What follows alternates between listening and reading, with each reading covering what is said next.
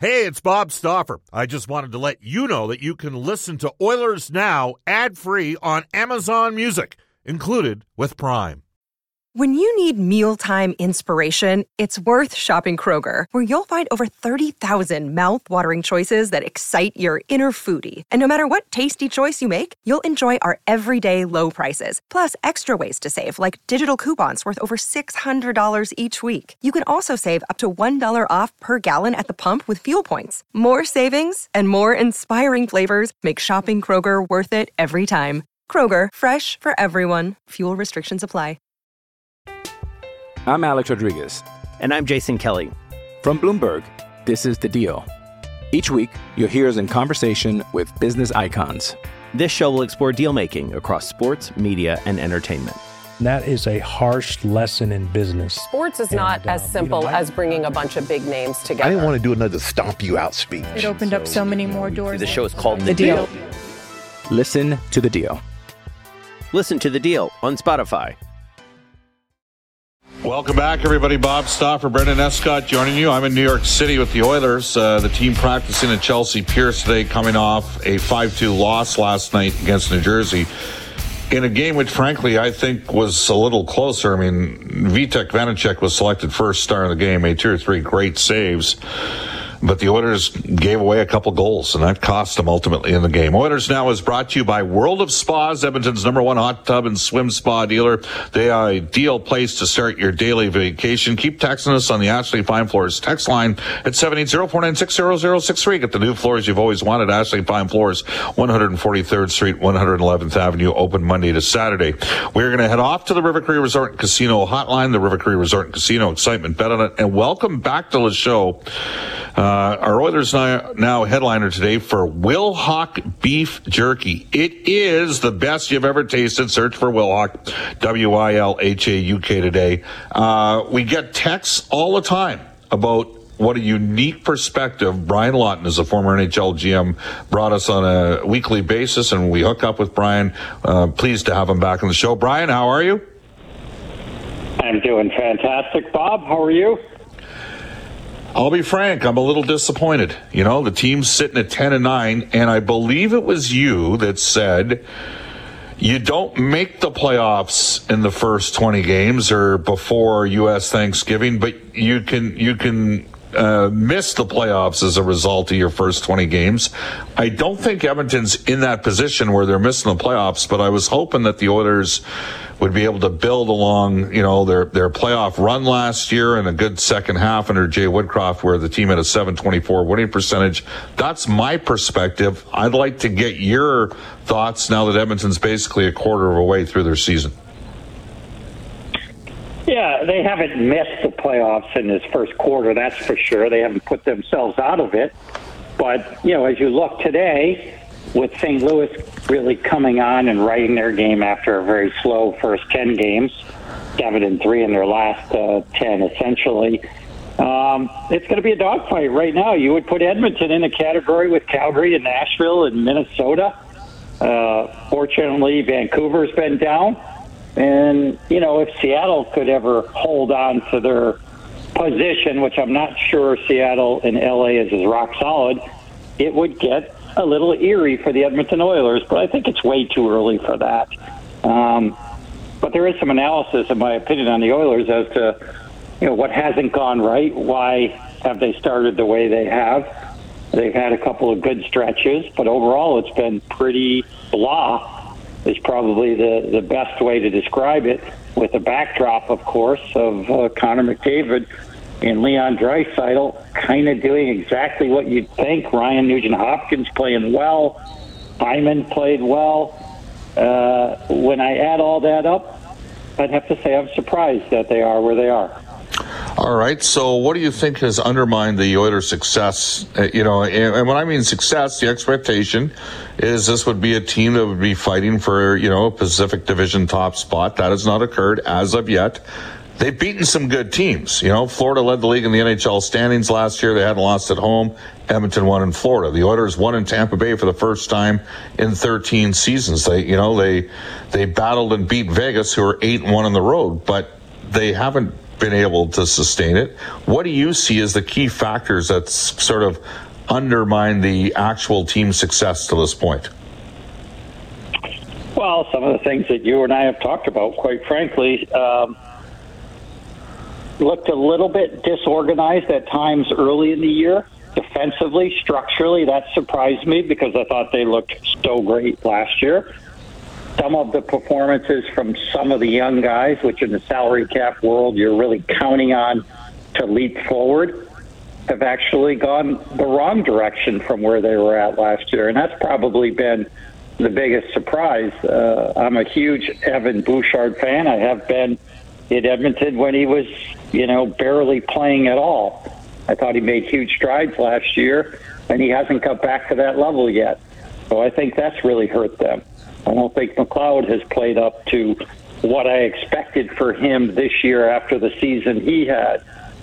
And then you can just kind of keep on going. Yamamoto, obviously, been injured. But without a goal at this stage, even through 12, 13 games, that's a shocker to me.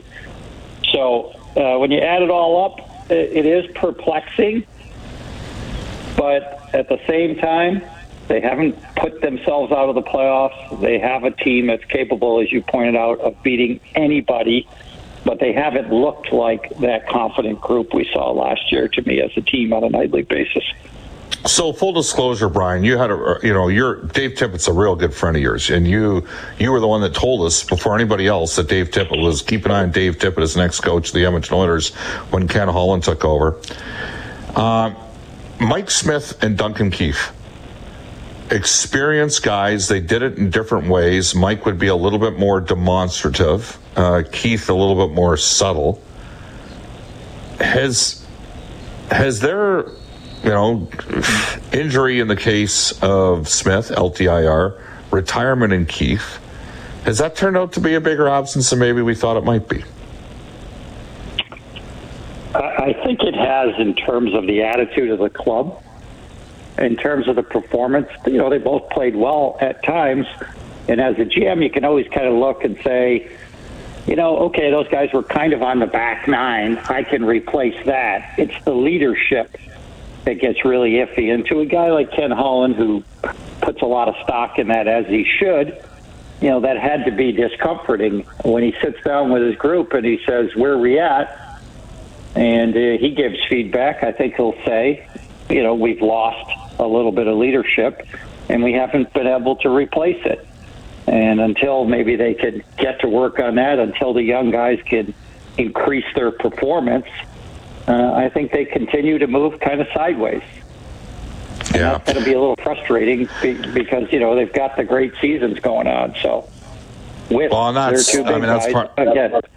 Yeah. It's interesting. Brian Lawton joining us, former GM of the Tampa Bay Lightning, started Octagon's player agency, and you mentioned the young guys. So we got a couple guys in Bouchard and McLeod, and those guys are tight. They're both playing for contracts. McLeod basically did the Oilers a solid. He took less than his qualifying offer, to the point that at $798,000 instead of taking $800,000, that helped the Oilers. Every $2,000 helped Edmonton on that deal. And I wonder, I'm thinking Resnick represents McLeod. I know that Jeff Jackson's got Bouchard, who obviously has Connor McDavid as well. Is there any advice, like when you were with Octagon, is there an advice an agent can give a player in that situation because I think, McLeod had a good 3 or 4 game stretch, but he's kind of dropped off and Bouchard hasn't come close to where and I'll even take this one step further. Puljujarvi's playing for a contract. He's a restricted free agent. I believe you said he scores by happenstance last year, or somebody had told you that. And then we have Yamamoto, who got a 2-year deal. I mean, it's just like to see all 4 of those guys, 22 to 24, not really gain any traction. And can you worry too much about money as a player? Does it just sometimes happen where it's harder than you think? And what sort of role can an agency play in assisting and facilitating the player to get his game at a higher level? I think the best thing you can do is really educate the kids where they're at. That's what's kind of so shocking to me. Evan Bouchard still in his entry-level system, he's playing for a contract, and it's huge dollars at stake now for players sooner than ever before. For a guy like him that had the season that he had last year, there is a tremendous amount at stake. Can that wear on guys, differently? Yes, it does. You have to know your player, but the best advice Jeff could have given to him was you need to have the biggest summer of your life and go in there and rip it up. And if you play well, you're probably going to sign a 5 to 8 year contract. And then you can do away with a lot of players consider a burden, which is always worrying about, are you going to get paid to be in this sport? You put that aside, and now you can focus, in my opinion, to another level of just being the best player you could be on the ice and the best teammate you could be.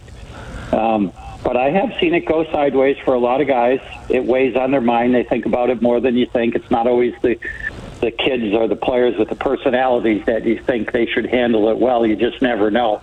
I have no idea if that's going on with Evan, but I would have thought that he'd been shot out of a cannon start this year, not have a slow start. Brian Lawton joining us. Brian, for me, what's interesting is last year when Woodcroft and Manson took over, the only young guy that didn't really gain any traction under that was Puljujarvi. Like, Puljujarvi had 23 points in the first 28 games last year, got COVID, suffered a lower body injury, and stagnated down the stretch. But when you looked at, Bouchard, they cut his minutes down, but he played better because he was with Keefe. You looked at McLeod, they increased his minutes by 3 minutes per game, and he took a big step forward. And Yamamoto got going again, ended up hitting 20 goals. So when I only see one young guy struggle, I think to myself, that's on the young guy. But when I see a host of young guys, that concerns me. I'm not saying it's all on the coach. The player is ultimately, 75, 80% responsible for, but even Holloway. Like, Holloway has become almost to the point where it almost looks like, the coach is sending the GM a message here at times, like, this guy needs to go back to the minors, and he very well might. And that's the coach's prerogative because his currency is ice time. Your thoughts on that perspective, that it's been none of the younger guys that the Oilers were hoping would impact things? Yeah, you know what? It's surprising. So when you're going through these stretches, whether it's 5, 10, 15, or 20 games, it can really sneak up on you. And the media is not as ignorant as a lot of people might think. Okay? Some of the things we're talking about in the media, they can sneak up on you when you're coaching a team. But what generally happens when you get to a mark like this is the coaches will get together, they'll take stock in what's transpired, and they should come to the conclusion that I don't know why these guys aren't where they're at. We need to figure it out. We need to help these guys get back to where they were. A lot of the coaching used to be about, screw that guy, he can't get to where he needs to be, so he's out. Well, teams aren't as deep as they used to be. There's not 4 guys waiting behind every position to come up. You've got to get the people that you have in your organization, on your team, that you know are most ready. You've got to create ways to put them in positions to succeed, and sometimes it takes longer than you want to. But I guarantee you right now the coaches are meeting and saying, what is going on with our younger players? We need these guys. Hockey is not basketball. We can have the two of the top players in the league, and we still won't win anything if we don't get the rest of the squad engaged. So I wouldn't be surprised if that's happening. I've seen it many, many times. Evander Kane is out 3 to 4 months. It was a scary incident, Brian. Do the Edmonton Oilers need to... He brought physicality into their top 6 and attitude. I'm not saying you can get a top 6 guy like that, especially since the hope is that Kane could return. But do you think the Oilers could use a little bit more physicality and size in their lineup up front?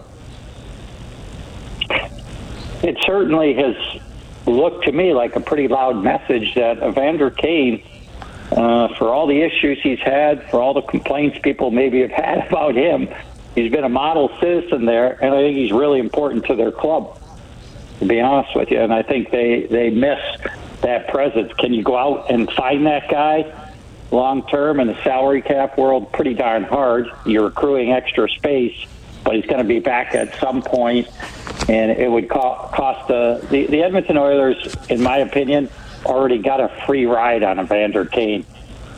He couldn't have come any cheaper than he did to the Edmonton Oilers. That just worked out beautiful for the organization.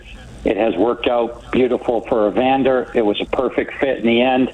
Probably wasn't the obvious one in terms of Evander Kane could go anywhere he wanted, and yet Edmonton has been a wonderful home for him, and he's really excelled and been a model citizen. But yes, they have to find a way to replace that element in their lineup if they want to get back to where they were. And unfortunately, they have to do it most likely in a way that it's only short term, which is the most difficult thing to do. All right, so let's just say we're looking at adding a little bit of size. Would you have any issue putting two players together who, frankly, did not have a pleasant history with one another? And we're going to circle back to Evander Kane, and that player is Ryan Reeves, who's not playing for the New York Rangers right now. And I know what people are going to say, well, if he can't play for the Rangers, Stauffer, why in the hell would the Oilers want him? But, you know, one man's junk is another man's treasure. That said, Kane and Reeves have had some nasty battles over the years. Is that something that could be facilitated by an agency to smooth or calm something over? Or do players just let bygones be bygones in those situations, and now we're on the same team together? What do you think of that? I think unless it was something that was just so dirty or incomprehensible, let bygones be bygones. If Evander Kane would rather have him on his team than have to battle him, and probably vice versa, although Ryan Reeves gets a lot of extra play out of irritating players that are generally considered, more regular players than him. But he would be a guy absolutely worth looking at. Ryan's 35 years old now. He's got a year left on his deal. The money's not so obtrusive. It's something that you could potentially make work. But that is what you're looking at. And I just think he's an instant energy and bring a team together guy. So I think he would be a potential very good fit. It doesn't look like it's going to work out for him in New York as they build their depth. He's been the odd man out far too many times for his liking this year. So you never know. It's just a matter of what you're willing to pay. You're probably going to pay an extreme premium to get him right now, to be honest with you. But I do think he's a guy that could be had at the right time for a reasonable price. We just had Frank Seravalli on, Brian, and we were talking about which general manager had the most pressure. And he says it's Kyle Dubas, and he's factored in, obviously, the news today on Morgan Riley with the fact that Muzzin and Brody are down as well. Would you concur with the thoughts that, there's great expectations in Toronto, just like there are in Edmonton, and the Leafs are down their three most experienced, and also, in the case of Riley, their best defenseman? I would absolutely agree with that. I mean, they were under all kinds of pressure. Not that long ago, they've been on a 6-1-3 stretch, which has turned their season around. I did a bunch of interviews at that time, and to be honest with you, I was like, look, the Leafs are a good team. They'll definitely make the playoffs. They'll be in the top three in the Atlantic. They just have too many quality players not to. The issue is, particularly at that time, my conclusion was, but they're not going anywhere with that D in the playoffs. And is another first-round exit possible? Yes, it's probably likely. They have acquitted themselves nicely in the last 10, but they are under massive pressure with where their D is at right now. It is their Achilles heel, and they don't have a lot of flexibility like a lot of other clubs, so they are in a really tough spot. They have a management team that has been under pressure. They've had a chance to rework this team in their own best vision, and they just haven't got it done in the playoffs. So, yes, absolutely. I can't think of anybody else, particularly because of the interest in the team in the city, that's under more pressure. Final one for you, Brian. New Jersey Devils. The shot metrics would tell you they are for real. 13 straight wins. It's crazy because less than 2 years ago, they lost 10 in a row. Small, fast, quick team. Will it get harder for them as the season goes on? and you tend to play bigger hockey, or are they for real? I believe it will get significantly harder for them once they lose their first game. I do think that they will be in the playoffs, but I would still not say they've played 19 games, I believe, at this point, so almost a quarter mark. But I do not believe they're a guarantee to be in the playoffs, and that may sound absurd. They've won 13 games in a row, as you just mentioned, but they still got a long way to go. Some of the teams, particularly in the Metro, have played poorly. They've taken advantage of that. I like their depth. I don't like their size, but that doesn't mean that you can't make the playoffs with a smaller team. So we'll see. I think they've had a wonderful start. They deserve a ton of credit. I'm not certain they're anywhere near as good as their record is right now. Oilers were 16-5 last year, as you know, under Dave Tippett, and we had a guy named Stoney calling us saying that they needed to fire Dave immediately. The 5-on-5 play was going to, they were going to have a come to Jesus moment with their 5-on-5 player, and they would be exposed. A lot of people will tell you what New Jersey's done has been far more sustainable 5-on-5 wise. Brian, thank you for making time and joining us every 6 weeks or so. It's great to hear from you again. Love to be on the show, Bob. Thanks. You bet. That is Brian Lawton, former GM of the Tampa Bay Lightning, and he headed up Octagon's player agency. Hey, man, he knows. It's 1:25. We'll take a timeout. This is Oilers Now. I'm Alex Rodriguez. And I'm Jason Kelly. From Bloomberg, this is The Deal. Each week, you'll hear us in conversation with business icons. This show will explore deal-making across sports, media, and entertainment. That is a harsh lesson in business. Sports is not as simple as bringing a bunch of big names together. I didn't want to do another stomp you out speech. It opened up so many more doors. The show is called The Deal. Listen to The Deal. Listen to The Deal on Spotify. It's great hearing from Brian Lawton. Always like the perspective of managers or former managers in the league. At 1:28 in Edmonton. Brendan, do you know who the first manager was that I interviewed other than Glenn Sather back in the day? Or Kevin Lowe? We're about to play him. Oh, Lou Lamoriello. When he was with New Jersey in the 96-97 season. The U.S. had won the World Cup, and New Jersey was in fairly early in the season, and Lou was kind enough. It was actually for 630 CHED. Dave Jamieson was the program director at Chorus, or at CHED at that time. It wasn't even Chorus, it was WIC. And he had me do an interview segment that was called On the Tape that ran in-house, and Lou Lamoriello was the first general manager that I ever interviewed for that. Still upset they beat Canada back in 96, those Americans. Japanese Village is Edmonton's favorite Japanese steakhouse. Reserve your party today at jvedmonton.ca. To the Oilers Injury Report, brought to you all season long by James H. Brown Injury Lawyers. Unrivaled experience, unrivaled commitment, unrivaled results. It's this simple. James H. Brown, Trent Brown, Jim Brown, the gang at James H. Brown, they're the best. They get you the best results. It's just the way it is. I think Trent was hoping for better results out of the Golden Bear football team, the Edmonton Elks this year. Trent, of course, winner of a Grey Cup back in 1993. Jack Campbell skated today, was on the ice after taking a puck off the nose off a crazy deflection at the Oilers bench. There's a chance we might see him tomorrow against the Islanders. Meanwhile, Connor Yamamoto back in Edmonton, dealing with an upper body issue, and Evander Kane, as we know, is out 3 to 4 months. We will head off to a global news weather traffic update with Eileen Bello when we come back on Oilers Now. Edmonton Oil Kings GM Kurt Hill.